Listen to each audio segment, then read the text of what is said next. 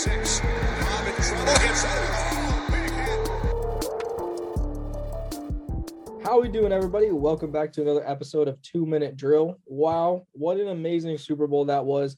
A little bit lower scoring than I think we all thought it was going to be, but it was still a great Super Bowl. So I wanted to kind of throw it around to the guys. We have a full house today. It's going to be me, your host, Nick, followed by John, Brian, David, and Dom. We're all here to kind of give our opinions on the Super Bowl. So I want to throw it around to see what everybody thought. And we'll go ahead and start with John, see how he thought about the Super Bowl. One thing that occurred to me in the Super Bowl, and I think the Bengals need to do this to really move forward. They need an offensive line. Joe Burrow got sacked 7 times. That was the most since Troy Aikman in the Super Bowl. And I feel like they're not gonna continue to be successful unless they fix that offensive line. Yeah, they definitely need to do that. I mean, especially with that Titans game when he got sacked 9 times, and they were able to overcome that because that Titans offense just really wasn't, Ryan Tannehill isn't really able to move the ball like Matthew Stafford is. So, yeah, I think that was one of our key points going into the Super Bowl was they needed to block pretty well, and they did for the majority of the game. It's just once they got, halfway through that third quarter, I think they got a little tired with all those guys coming at them. But I'm going to go ahead and let Brian give his opinion on the Super Bowl. What else did you think other than the offensive? I think the Rams got really lucky because of that offensive line trouble because with the Rams, they threw 2 interceptions. One, I will admit, was a missed penalty by the refs, but still, Joe Burrow played perfect ball. So Stafford, 2 interceptions, that could have easily lost them the game. But, I mean, really the biggest thing with that game was just the Bengals O-line. I mean, the first half they did great protecting Joe Burrow, and then almost every other play he started getting sacked in the second half. Yeah, I mean, they were probably 2 or 3 blocks from winning that Super Bowl. And, I won't get too much in it because I don't want to steal anybody's thunder, but I think what Joe Burrow was able to do in that game while being sacked 7 times, I think that shows how good he is. And I think that is to watch moving forward throughout. David, what do you think of the Super Bowl as a totality of the whole? I think that they finally just let the players just play, to be honest. Because it's like this game, in a sense, felt like it went by faster than any previous Super Bowl prior in at least recent years. So the fact that they let them just play for the love of playing, and I think it made for a much more entertaining game.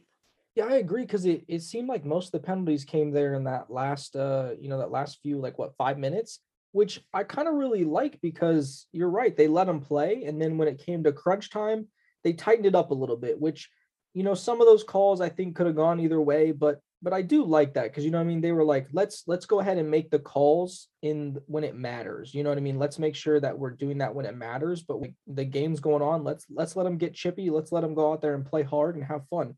And I actually kind of like that. I think that they should adopt that, going forward throughout the regular season as well too. Dom, what do you think about the Super Bowl? I thought it was a really entertaining game. It was about as close as I thought it was going to be. I always thought it was going to be a pretty close game. Obviously, the Rams won, and on the last show that I was on, I predicted the Bengals would win. But I thought it was a great game. Both offenses played pretty well. It was definitely more of a defensive game than I thought it was. I liked how in the second half the Bengals defense really showed up. It was a hard fought game. It was entertaining, and it was one of the better Super Bowls at least in the last 5 years. Definitely better than that Chiefs and Buccaneers Super Bowl. I mean, I think that almost goes to show how bad that offensive line is, because as bad as the Bengals offensive line was, Joe Burrow was still able to almost put them in. Yeah. The one thing that I will take from this that nobody has said yet is that P. Ryan, the running back for the Bengals, laid out for that ball at the end. I don't know why he didn't. But if I'm the head coach, I would have just cut him at that moment. I don't care if it's too far away to catch. You got to lay out. You got to try harder. You got to do more. I mean, Joe Burrow literally is probably I don't know if he tore his ACL, but it didn't look good on that play. And he's out there playing hurt, and he spins out of a sack from Aaron Donald almost and gets the ball out. You got to lay out for that. I mean, that's crazy. So that's the one thing that really bugged me from that game. I mean, like I said, there was a few calls at the end where I was like, but it is what it is. They were, officiating it a little bit harder there towards the end, which I was okay with. But that was the one thing that I took from that was like they were almost dejected because the Rams were able to score, and it was weird. Like that last drive they had, it just felt different than the rest of the game. Do you guys have any opinion on that? Or yeah, go ahead, John. Joe Burrow did not tear his ACL. Okay, cool. I don't know what he did. It was the knee that he tore, I think, last season or a couple seasons ago. It was the other knee that he hurt, but it was not a tear. It was not a tear. I don't know if he hyperextended it or what exactly happened, but he didn't tear his ACL or tear his knee. They said it was a sprain. Yeah. Sprain, yeah. Yeah, it's a light sprain, and it's not going to affect his offseason at all. Yeah, it didn't look very nice. I kind of had some flashbacks, but I mean, it is what it is. So, but yeah, no, that was the one thing that I took from that was just that last drive. To me, they just seemed so dejected, like I said, and Perine didn't lay out for that ball, and that kind of bugged me. And then, not having Mixon in that moment was kind of weird. But I think they'll learn from it. They'll grow from it. This is a young team, and I think we've said it a bunch. If they could put a half-capable offensive line in front of Joe Burrow, I think he's going to be able to take them to a lot more Super Bowl. But to move on to the MVP of the Super Bowl, which was Cooper Kupp, and nobody's saying that he didn't put up a great game. I think he definitely deserved the MVP. But was there somebody else that you guys would have given it to other than Cooper Kupp, or is he your MVP of the Super Bowl? Brian, what do you think? I won't say he was my MVP. I mean, especially the last 3 minutes, 4 minutes. I mean, he was invaluable to that team when they were trying to march down the field to take the lead. So I definitely think he deserves the MVP here. Okay. All right. Dom, what do you think? I still would give it to Kupp. He was clearly the most important player on the field. The only other person that I think could have been deserving was Matt Stafford. But if it's not for Kupp, they're not winning the Super Bowl. Okay. All right. John, what's your opinion on it? I'm going to change it up a bit. I think Aaron Donald. I think the Bengals had the chance to win it like the last few moments of the game, and he made an amazing play, stopped them. I think he sacked Joe Burrow, and he had the whole thing where he's pointing his finger to his ring finger. I think if he doesn't make that tackle or he doesn't make that sack, I could see the Bengals, winning the game, maybe kicking a field goal, sending it overtime. I think I think he produced or did what he needed to do, or I think he just won the game for him, I guess is what I'm trying to say. Now, if the Bengals were like really, really ahead, or the Rams were really, really ahead, it wouldn't have mattered. I don't think that much. But the fact that the Bengals were only down 3 points, and he had that one last play when that could have been a touchdown or a field goal to send in overtime, I would put Aaron Donald as my MVP. Yeah, I agree with that. That's probably the person that I would give it to is Aaron Donald. 2 sacks, 3 tackles. I think one of those tackles was a tackle for loss on, Mixon or one of the running backs. And then obviously to seal the game with that sack on Joe Burrow. Now, like I said, Joe Burrow was able to kind of spin out of it a little bit and throw an incompletion on that last tackle that he was trying to get to him on. But to seal the deal with that pressure and to get pressure on him like that, I think that really won the game because they were driving down the field. They had momentum. You know what I mean? All he had to do was, if he had another second, he would have been able to hit, any of those wide receivers. I think there was an image up that showed that Jamar Chase was wide open. So if he had one more second just to look back across the field and see him, he would have hit him. It'd have been like a 10, 15-yard gain, and they would have been right in field range. So, obviously Cooper Kupp, like Brian said, invaluable. They were just feeding him the ball, and he went up and got that touchdown.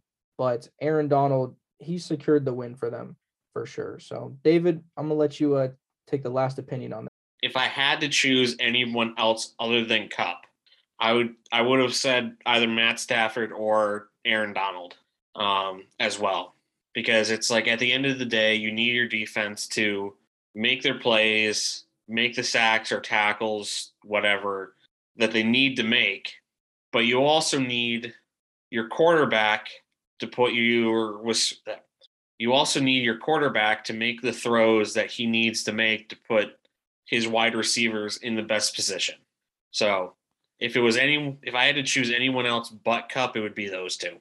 Yeah. I mean, those are their 2 leaders. You know what I mean? I don't really necessarily agree with the Matthew Stafford one because he threw 2 picks. I know the one bounced off his wide receiver's hands. So I don't know if you can necessarily call that one a pick. I think they should change that rule. I think those should be turnovers by receiver, but it is what it is. But I don't think Matthew Stafford really put them in a chance to win that game. I think he was kind of the person that was holding them back a little bit because, you know, you think of how good that he's supposed to be. He should be propelling them to win those games. But I don't know. It's definitely those guys are the two leaders of the team. So I think either one of them. Here's the thing.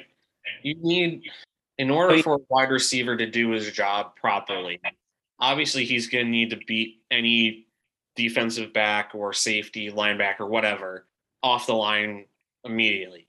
But if he doesn't have a half-decent quarterback making the throws that need to be made, then a wide receiver can't really do his job. Well, he also stepped up when it mattered most. You know, that last drive, you know, to win the Super Bowl, he did his job and he got them the touchdown. Yeah, it was Kupp that caught the ball, but if Matt Stafford doesn't lead them down the field and score a touchdown, then obviously they don't win the game. So yeah, he technically threw 2 picks, but when it came down to it, at the biggest moment, he stepped up and did his job. So I don't think you can, you know, really say that he wasn't deserving of a, you know, at least being talked about as a potential Super Bowl MVP. So obviously there was another guy who, if he played the whole game, he might have been in talks for, you know, Super Bowl MVP. David's guy who caught the first touchdown in the game, OBJ. Obviously he has his injury. So what's next for OBJ? Brian? So that injury he got in the Super Bowl, apparently he tore his ACL again. So that's definitely going to complicate his future for this coming season. If he didn't get injured, I think he was definitely heading for a good situation. You know, I mean, he could practically name his price, you know, based on how he's played since getting off the Browns. Now I think he's either going to sign a short, like 1-year deal with a team, or he honestly might take off 2022, get up to, you know, full health, because that is a pretty serious injury, and then come back strong next year. Okay. All right. David, what do you think is next for OBJ? I think I'd have to agree with Brian in the sense that he takes the year off because it's not like he's already on the team and the team can kind of help him get healthy and stuff like that. Obviously, if he is on a team, that definitely does help, but he's not. So I think that if he wants a better contract, I think he needs to stay off the field or off a team and get healthy first, and then actually go out and discuss contracts and stuff. Because it's like, usually when you discuss contracts, you need to look at the on-field performances. But he can't do that because it's an ACL. That's a good almost year-long injury, with if you include like recovery and stuff like that and rehab. So yeah, I mean, it's so for professional athletes, I think they put it around 9 months. Normally for like the normal person, it's like 11 to 12 months. It just depends on, you know, how much time you're able to rehab.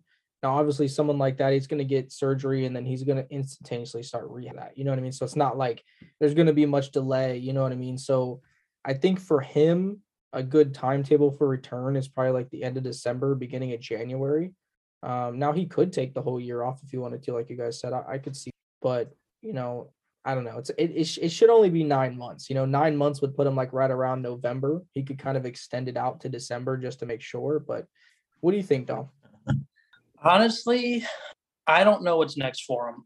You look, he's going to be 29 with 2 ACL tears and a broken leg or an ankle injury. His injury history and the fact that by the time that he recovers from this ACL, he's going to be on the wrong side of 30. I don't know how many opportunities he's going to have. Maybe he thinks about retirement. I don't think that he will, but you know, it might be something that he should consider. You know, if he is out till December, I think only teams that are going to be Super Bowl contenders would be interested in him because he'll be getting healthy enough for the playoff run. So I don't know. I if I were him, I would either think about retiring or taking the year off, because even if he is healthy by November, December, that's him being healthy enough to start practicing and trying to get into football shape. That's not him being ready to suit up and start playing. That's him being okay enough to start training to get into football shape. And by the time he gets into football shape, the season's going to be over. So I think he's going to pretty much have to miss the year anyways. So unless he can find a team that's willing to give him a 2-year deal, I don't know. November, December, he should be in game shape. Like that 9 months is returned to like full strength of what you were. Like that. No, I thought it was 9 months till he can start training again. No, like 9 to 10 months is gonna be like 10 months. Like by the time he hits December, he should be ready to get back out there on the, you know what I mean? Especially like late December. So like he should be fine, like I said, to hit the field by then, because usually with an ACL tear, you're gonna be on crutches probably for about 2 to 3 weeks, maybe 2 weeks in his case. And then, you know what I mean, you're not really going to be able to start doing agility stuff until probably month like 5, depending on what you're, you know what I mean? That's for the normal person. So he could probably start even sooner than that. Just depends on what his, regiment's going to be. I think he'll take a team-friendly deal and stay with the Rams. Yeah. He's happy there. He loves LA. I don't think he was going to command the big money that he would have if he was still a number 1 receiver. I still think he's a very good receiver, but I don't think he's the dominant number 1 guy anymore. And again, coming off another ACL injury, I think he'll take a team-friendly deal to stay in LA. Okay. Yeah, I agree with that. I think, honestly, a team-friendly deal with LA, go ahead and rehab, stay with the team. I wouldn't even rush it. Come back like the last week of December, maybe the first week of January, play a couple games, go into the playoffs, try to win another Super Bowl. John, what do you think? Well, I'm going to change it up again. A lot of people talk about his health, and I think those are valid points. I'm going to go with his character. He kind of reminds me of like the Terrell Owens situation. I think he maybe stays with the Rams for like a year or two and goes somewhere else, and then goes somewhere else after that, and keeps on changing teams until he retires, which is what Terrell Owens did. Terrell Owens was with the Cowboys and he was with the Eagles. I mean, this is not an exact order, but he was with the Cowboys. He was with the Eagles, with Cincinnati for a little bit. He was on Seattle's practice squad towards the very end of his career. He was with the 49ers. I think the 49ers drafted him sometime in the 90s. I kind of see the same thing with OBJ. I mean, even if the guy is healthy, I don't see him staying with a team long term. I see him bouncing around all over the league, kind of like Terrell Owens. I know Terrell Owens is a bigger receiver than OBJ, but I just don't see OBJ being a long-term contract or a long-term situation with the Rams. Not so much because he's unhealthy, but because he's just a diva. And I just see him moving around all over the league throughout the rest of his career. I mean, he's already been with the Giants. He's been with the Cleveland Browns. Now he's with the Rams. I mean, if 3-4 years from now, if he's with somebody else, or if he's been with 5 or 6 teams by then, that would not surprise me at all. Okay. Yeah, I mean, I don't know if the Browns are necessarily his first choice. I mean, they definitely. I'm saying he was with the Browns. Potential there in Cleveland, but yeah, no, I mean, I think most wide receivers now are kind of divas. They all, and I don't know if it's just that desire to be the best, to be the number 1 wide receiver, on the team. I think you can kind of look to different situations and see that happening, but I think he finds a home there in LA for a while. I mean, they don't really have that very much draft capital going forward. They're kind of going to be in cap purgatory. And if they can continue to get a guy who can be a really solid number 2 or number 3 wide receiver over the next 3 or 4 years on some friendly deals, I think that would be a good situation for both of them, especially if Matthew Stafford continues to play at a high level, or even somewhat of a high level over the next 5 years. I don't know. We'll kind of come back to that as we kind of see his situation, develop as we go through free agency and stuff like that. I'm sure, he'll be in talks with his injury, and maybe he doesn't get signed. Maybe he does get signed somewhere, and we'll kind of figure out what he's going to look like next year. But to someone else who is kind of deciding what the future of their career looks like, Aaron Donald, it's kind of come out that he is thinking about retirement after this Super Bowl win. So if he does officially decide to retire, what will we think of his legacy, Brian? I mean, his legacy is going like he's got a great legacy. I mean, he has had a great career of a lot of sacks. I think he finished this season with 12 and a half, which is, not the highest amount, but it's very competitive. I mean, he's been the leader of that Rams defense for a while. And I think, he's just left his mark on the league. Okay. John, what do you think? I just think he has a lot left in the tank. I think it would be too premature for him to retire. It would be like a Barry Sanders, Calvin Johnson move. I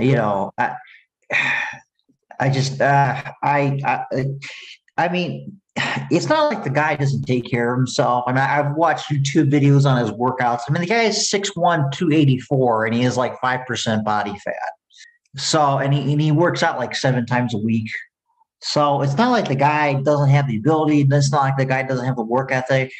And for him to retire this soon in his career, when he's perfectly capable of doing the whole grind that it takes to be an NFL football player, the training, the conditioning, the eating right, for him to give all that up when he's obviously can be successful at doing that, it doesn't make any sense for him to retire, in my opinion. Okay. Yeah, I can agree with that. I think a lot of time it's the mental aspect of it too. I think we watched Brady retire and walk away from the game. Honestly, he probably still could have played at a high level for a couple more years, but I think it's that mental grind. Some guys, they just don't want to get up, 4 a.m. anymore. They don't want to, go work out 4 or 5 times a day. They don't want to watch what they eat. They don't want to study film every single day anymore. I mean, it's not that they don't want to go play football, but they just don't have the same love and the same passion, and they don't want to cheat the game. I mean, look at somebody like Luke Kuechly, who walked away, who probably still could have played at a high level for a couple more years, Megatron, like those guys. I think that they saw that they just weren't putting the same love and passion into the game. And if you don't do that, then you're not going to be successful. David, what do you think about Aaron Donald's legacy if he does retire? While I wouldn't blame the guy for ending his career kind of on a high note, don't get me wrong, the guy was very, very talented and pretty much tore up every single offensive line he went up against. To end on a high note versus someone like Luke or Megatron, who retired on a team and didn't retire with a Super Bowl championship, I wouldn't necessarily blame him if he did, but I agree with John in the sense that unless something drastic happens, I think he's got another 2 or 3 years maybe. And to your point, that's saying he does have that mental aspect of stuff. Okay. Dom, what's your opinion on that? Well, if he does decide to retire, I'd be pretty sad because, I think he's going to go down as one of the greatest defensive players of all time. He's definitely one of the most, dominant defensive line players of all time. If he does decide to retire, I understand, what else does he have left to prove? He just won a Super Bowl. He's won every other award that you could possibly win besides MVP. There's not much else to prove that he's one of the greatest of all time. So he's understandably considering his options, but, I hope he doesn't retire. But if he does, he's definitely going to be a first ballot Hall of Famer. Yeah, he'll definitely be a first ballot Hall of Famer, no doubt. I mean, I agree with you. I think he'll be one of the best defensive players that in league history up to this point. And I don't know. I agree with you guys. He does have a lot left in the tank. I think if he comes back, he's just going to be coming back to pad stats and maybe win another Super Bowl. So it'll be interesting. Like I said, I think a lot of these guys that go out and when they choose to go out, without any like major injuries. You know what I mean? Like his body's still pretty much intact. You know what I mean? And to choose to come back and put your body on the line every single day like that, and go through that mental grind. Sometimes guys are just tired and they're ready to do something else, and can't really blame them. But it'll be interesting. That'll be another guy that we look, at going forward, seeing what he decides to do with his career. And I know the Rams will want him back. It's we'll keep tabs on that for you guys and keep talking about it going forward. So the next 2 topics are going to kind of go hand in hand with each other. After the Super Bowl, Richard Sherman kind of made some comments about Matthew Stafford, and I'll go ahead and read his tweet just for anybody who hasn't, read it or heard what it says yet. But this is Richard Sherman. He says, "I'm going to talk about it on my podcast, but the Hall of Fame bar is incredibly low now, like a participation trophy. No all-decade team, no all-pro, no MVP, one Pro Bowl, not even MVP of the Super Bowl. Never considered the best in any year he played. At least Matt Ryan has an MVP." So clearly he's talking about Matthew Stafford. So before we get into the next topic, what are your guys' opinion on this comment? Do you think this is kind of like, a little bit, let me rephrase this. Do you think this is kind of unjustified? Do you think that he has a little bit of a point? We're just going to do quick answers because then when we get into the next topic, we'll go a little bit more into it. But Brian, what do you think? I think he's got a point. I mean, it does seem like the bar's been lowered. I mean, when you think Hall of Fame, you think the best of the best, and it's not always like that now. Okay. All right. Dom, what about you? I think he has a little bit of a point. I do think the bar has been lowered a little bit, but, I don't necessarily agree with exactly everything that he said, but I do think he has a point. All right. John? Completely justified. I agree with everything. Okay. All right. And David? Well, I understand his point and definitely agree with it to a certain degree. You also have to account for the fact that Matt Stafford played on very poor Detroit Lions teams.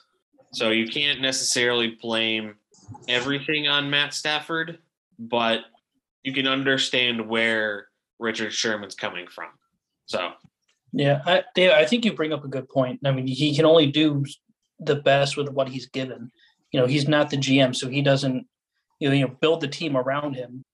For the first, couple years of his career, yeah, he had Megatron, but that was it. But then once Megatron retired, he had absolutely no one to throw to. So, and he was still putting up, pretty impressive numbers with no talent around him. So, I think you got a point there.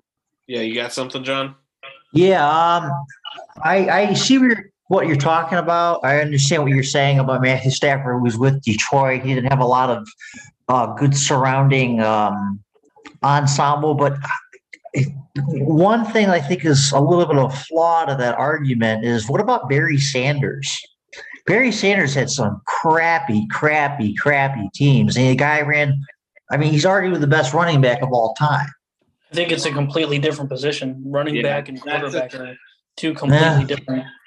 True, but you don't really ask your running back to carry the team and lead you to a Super Bowl. No, but I guess I understand what you're saying. It's the quarterback. In order for him to do his job completely, he needs three different factors. One, a decent running back to give to, a good offensive line so he doesn't get hurt and can make the passes he needs to make, and viable options to throw to, whether that's the running back or the wide receivers. So, okay. Whereas the running back, you just need a good offensive line or at least a decent one to open up the holes enough for you to get through. Okay. Well, what about I understand what you're saying. What about Archie Manning, quarterback of the Saints, played some god awful Saints teams, and I don't know if Archie Manning's in the Hall of Fame, but he was a good player at that time. I don't think any of us watched football during that time. I don't know anything about Archie Manning's career. Yeah, he was Peyton Manning and Eli Manning's father, if that helps you out. Yeah, I know that. I just couldn't tell you anything about his career. Yeah, I wouldn't know how to respond to that either. Well, I guess my point with the Archie Manning thing is if the player is a Hall of Fame player, he should be able to produce more than I would think Matthew Stafford did. I understand that the ensemble of the team really matters, but I think if you're Hall of Fame, you're a Hall of Fame, and you're going to be successful no matter what. You got a point there. Anyways, let's move on to the topic 6.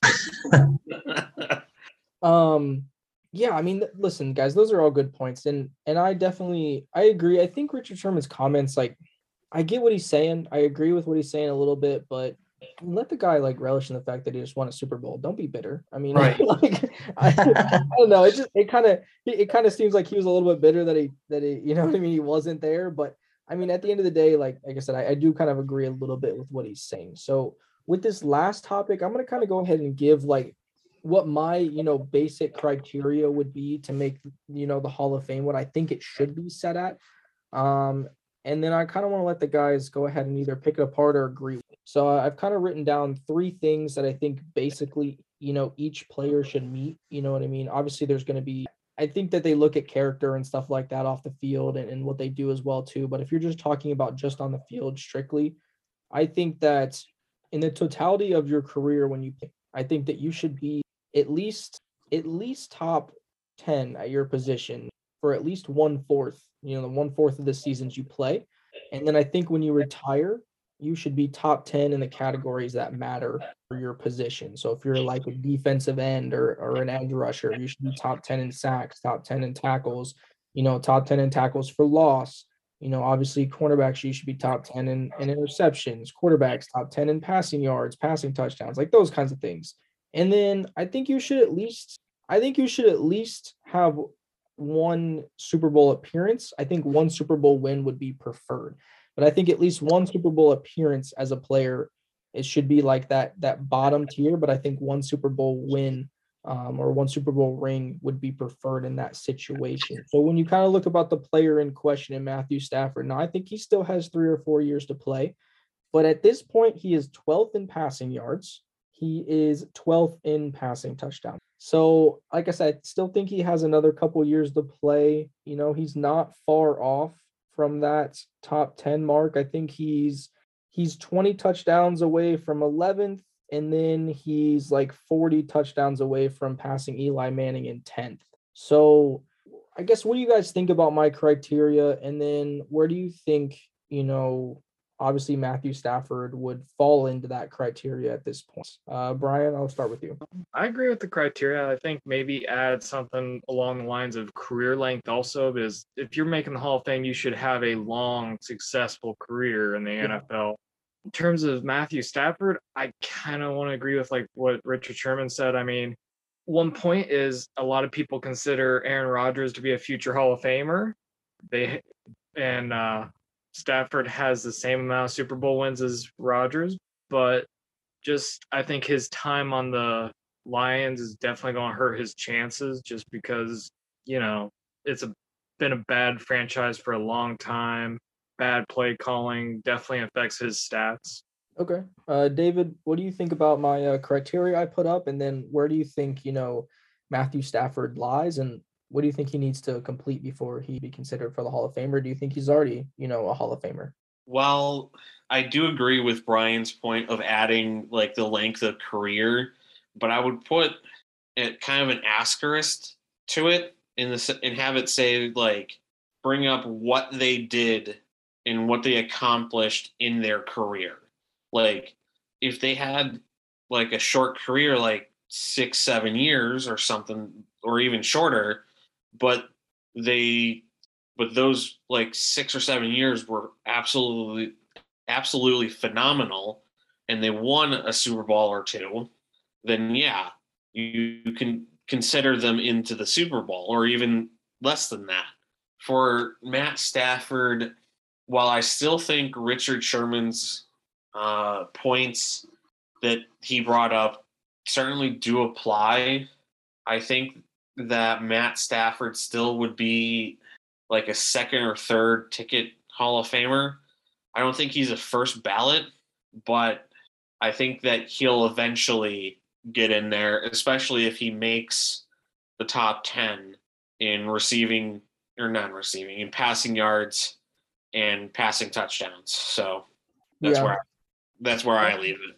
I think like it doesn't need to be like a crazy long career, like a 20-year career, but I do think at least like 9 to 11 years. You know what I mean? I think that's got to be the time frame. I think especially when you look at like the average is what, like 3 or 4 years that a player is in the NFL.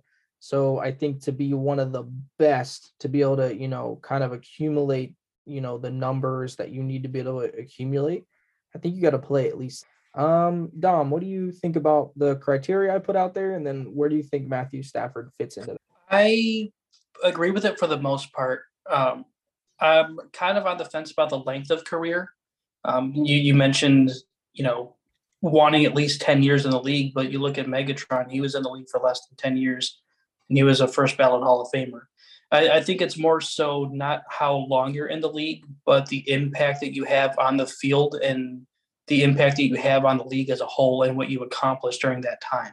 So, if you're in the league for 8 years like Aaron Donald, and you're one of the most accomplished and well regarded as one of the greatest of all time in just 8 years, I don't think he needs to stick around, even though he doesn't want to, for another 2 years just to meet a time limit requirement for the Hall of Fame.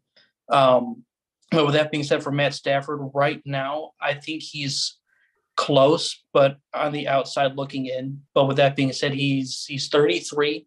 He's a lot younger than what people think he is because he's been in the league for a while. But yeah, he's 33. He's still got a number of good years left in the tank. And now that he's actually on a team that is a functional franchise that has talent around him, has a good offensive line, I don't see why he couldn't keep putting up the numbers that he has. I mean, you look at his best season was 2011, which his only weapon was Calvin Johnson, and he threw for 41 touchdowns and 5,000 yards. And it was pretty much him and Calvin Johnson that led the Lions to a 10-6 record. So just on pure talent, I think he's a top 10 quarterback. I think now that he's on a good franchise, I think he's going to starting to accumulate more accolades. Yeah, I mean, I would say this year at the quarterback position, you could say he was at least top 10. If not, you can make an argument that he was top 5. You know what I mean? So I think in that criteria that I put out there, if he's able to do that for a couple more seasons, and like you said, he actually has a good squad around him, so we can see, more of an accurate representation of his talent. Obviously, it sucks that it's kind of at the end of his career. We didn't really get to see it there in the middle, but yeah, I think when it's all said and done, when he retires, he's going to be top 10 in all those categories that matter. So he'll get in. I mean, Eli Manning's getting in. So I think at this point, the bar is pretty low. But John, what do you think about my criteria? Eli won 2 Super Bowls. Well, I mean, that's pretty much all I did. But John, what do you think about my criteria? And then what do you think about where Matthew Stafford lies in that? I actually agree more with Dom's criteria. And here's why. Dom mentioned something about, I agree with this too. Having a long career helps. Winning championships, being in key statistics, all that helps. But I don't think having a long career is like a cold stone, solid brick foundation requirement. Gil Sayers, running back for the Chicago Bears back in the 60s, was only in the league for 7 years, and I think he was a first ballot Hall of Famer. If he wasn't a first ballot Hall of Famer, he was in the Hall of Fame. So I don't think yes, longevity helps, but I don't think it's like a strict requirement. But kind of leading off to what Dom was talking about, I think what really matters, what makes a player great, or what makes anybody great in whatever profession they have, is recognition and standing the test of time. My grandmother did not know anything about boxing, but she knew who Muhammad Ali was. And I'm not just talking about sports. I'm talking about the arts. You say Steven Spielberg, people think, oh, I know who that is. He did Jaws. He did Saving Private Ryan. You hear music from John Williams, and you go, oh, that's from Harry Potter. That's from Jaws. That's from E.T. That's from Star Wars. And I think if Matthew Stafford can do that, if we're talking about Matthew Stafford 25, 50 years from now, I think that's what's going to help him be put in the Hall of Fame is the standing the test of time. I mean, there's a reason why when you go to high school and you start reading Romeo and Juliet, because even though I don't care for him personally as a reader, Shakespeare stood the test of time. He's arguably the greatest writer of all time. That's why his stuff, hundreds of years later, is still being taught in schools. So I think, if we're talking about Matthew Stafford, a decade from now, we're sitting at a bonfire or we're sitting with our family at Thanksgiving and we're talking about the great quarterbacks, the great players in the NFL, and Matthew Stafford's name is mentioned. Yeah, I think he belongs in the Hall of Fame. Will he meet that criteria? I don't know. Obviously people mentioned before it doesn't help that he's with the Lions. I think that hurts his career. But I'd say as of right now, Hall of Fame, no, but maybe eventually. Okay. Yeah, no, I can agree with that. I think that's why they have to wait. What is it, 5 years after they retire before they can be eligible for the Hall of Fame? Yes. I think that's a big reason they kind of get out of the the limelight of playing and stuff like that. And then when they bring it back around, they're like, oh, is this person actually memorable? And then they kind of look at their stats and stuff like that, and they're off the field and all those kinds of things. And I don't think I didn't say the 10 years to be like, oh, that has to be definite, because I can understand there are lots of players that put up the numbers and left the imprint that they did in a short time. You know what I mean? I think that, what Tom Brady was able to do, especially at the quarterback position, I don't think that's really ever going to be replicated. And if it is, then we'll be blessed again. You know what I mean? With another great quarterback and another great, 22-year career or whatever it was. So, yeah, I mean, like I said, I think Matthew Stafford will get in. I think over the next, 4 or 5 years that he plays, he'll be able to accumulate the stats to put him in the top 10. I think that he'll him and Sean McVay will put each other in a situation to be in another Super Bowl, maybe even win another Super Bowl. So I don't think that they're done yet competing for Super Bowls. So I don't know. It'll be interesting. Like I said, I think Richard Sherman's comments were more of like, he was drinking the haterade, but I don't know. I do agree that the bar is a little lower than what it should be. I think it's pretty much just whoever we can put in, we put in, and it doesn't feel like it's as, sacred or as like, I don't know the right word to say it to get into the Hall of Fame. It's not as special anymore, but yeah. Do you guys have anything else you want to add to the topics that we talked about today? Is there anything else that you want to talk about before we hop off here? Or? Well, don't we have our trivia question? Well, yeah, we'll get into that. I still okay. wanted to talk about. No? All right, cool. Thank you guys for hanging in with us. I know it was a little bit longer of an episode than normal, but there was a lot to talk about with the Super Bowl and obviously with the Richard Sherman comments. But going forward, we're going to be doing a little bit of different shows. We're obviously going to be covering spring football, so that'll be super fun, seeing how that goes out. Hopefully this league is here to stay.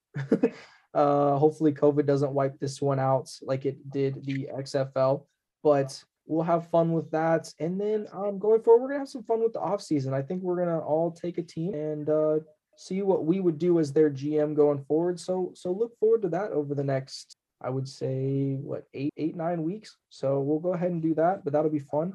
But to end the episode, obviously we're going to end with our trivia question. And I wanted to go with a, Super Bowl related one, something a little bit more lighthearted and fun. So I was listening to a radio show the other day, and they were talking about the Super Bowl ad and how much it costs per 30 seconds for a Super Bowl ad. So how much do you guys think it costs per 30 seconds for a Super Bowl? I'll kind of just let it, anybody throw out an answer. 15 mil. Too much. 9 million. Okay, that's a little bit closer. Anybody else? 3 million. Okay, it's a little low. David, what do you got? I'm gonna say 6. That's actually really close. So it was 6.5 million per 30 seconds. Wow, which is crazy.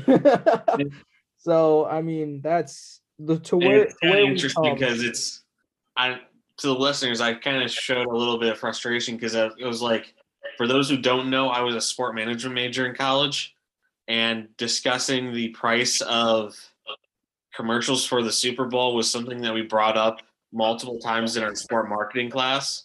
So, and I was like, I visibly showed a little bit of frustration because I was like, I should know this off the top of my head, but I don't. Well, here's a bonus one for you. I think I heard this too. And you guys can fact check me, but how much do you think each team made just from this Super Bowl? So I heard this as well in the same little thing too. Oh. A lot. I'm going to take a guess that the winner probably got like 15, 20 million, and the loser got like 5. You said 5 million? 5 to the loser, and winners like 15, 20. I'm talking about like I think the teams, like the team payout, not the player payout. I just made that differential. So No, you're good. I'll go big. I'm gonna say 100 million. Okay. That's a little. So what I heard, and you guys can fact check me. So because I was listening to a show, and then they might not 60 million? correct. No, it was the number that I heard was each team walked away with $290 million. What? So I mean, you got to think $6.5 million per 30-second ad. I mean, that's an astronomical amount of money on top of all the other ads that were at the Super Bowl and money that was put into it. Yeah. So again, fact check me on that one. That's what I heard. I was trying to look it up while you guys were giving your guesses, but I seem to find that number. So, but I mean, regardless, they at least each walked away with like $100 million or something like that, which is still a crazy amount of money. I mean, that's literally $100 million is probably almost half their payroll. So, Yeah. but yeah, heck yeah, Super Bowl generates a lot of money, people. So, Oh, yeah. if you want to get into a money making venture, go ahead and invest in this. I don't even know if you can do that, but so that was 2-minute drill for this week. Thank you guys for tuning in. Thank you for listening to the whole thing. Like I said, I know it was long, but there was a lot to go over. And again, we are looking forward to covering a lot of different things in the off season. But as always, I am Nick. I was joined by John, Brian, David, and Don today. And this was 2-minute drill presented by Deep Dive Sports. Until next time, guys. Thank you, everyone, for listening to another episode of 2-Minute Drill. And make sure to follow the show on Instagram at 2-Minute Drill Podcast, DDS. Don't forget to follow deep.dive.sports on Facebook, Instagram, and Twitter. And you can listen to all of our shows wherever you get your podcasts. Also, comment on all our posts and episodes. We would love to hear what you think about the show and what we talk about each week. And as always, 2-minute drill listeners, until next time.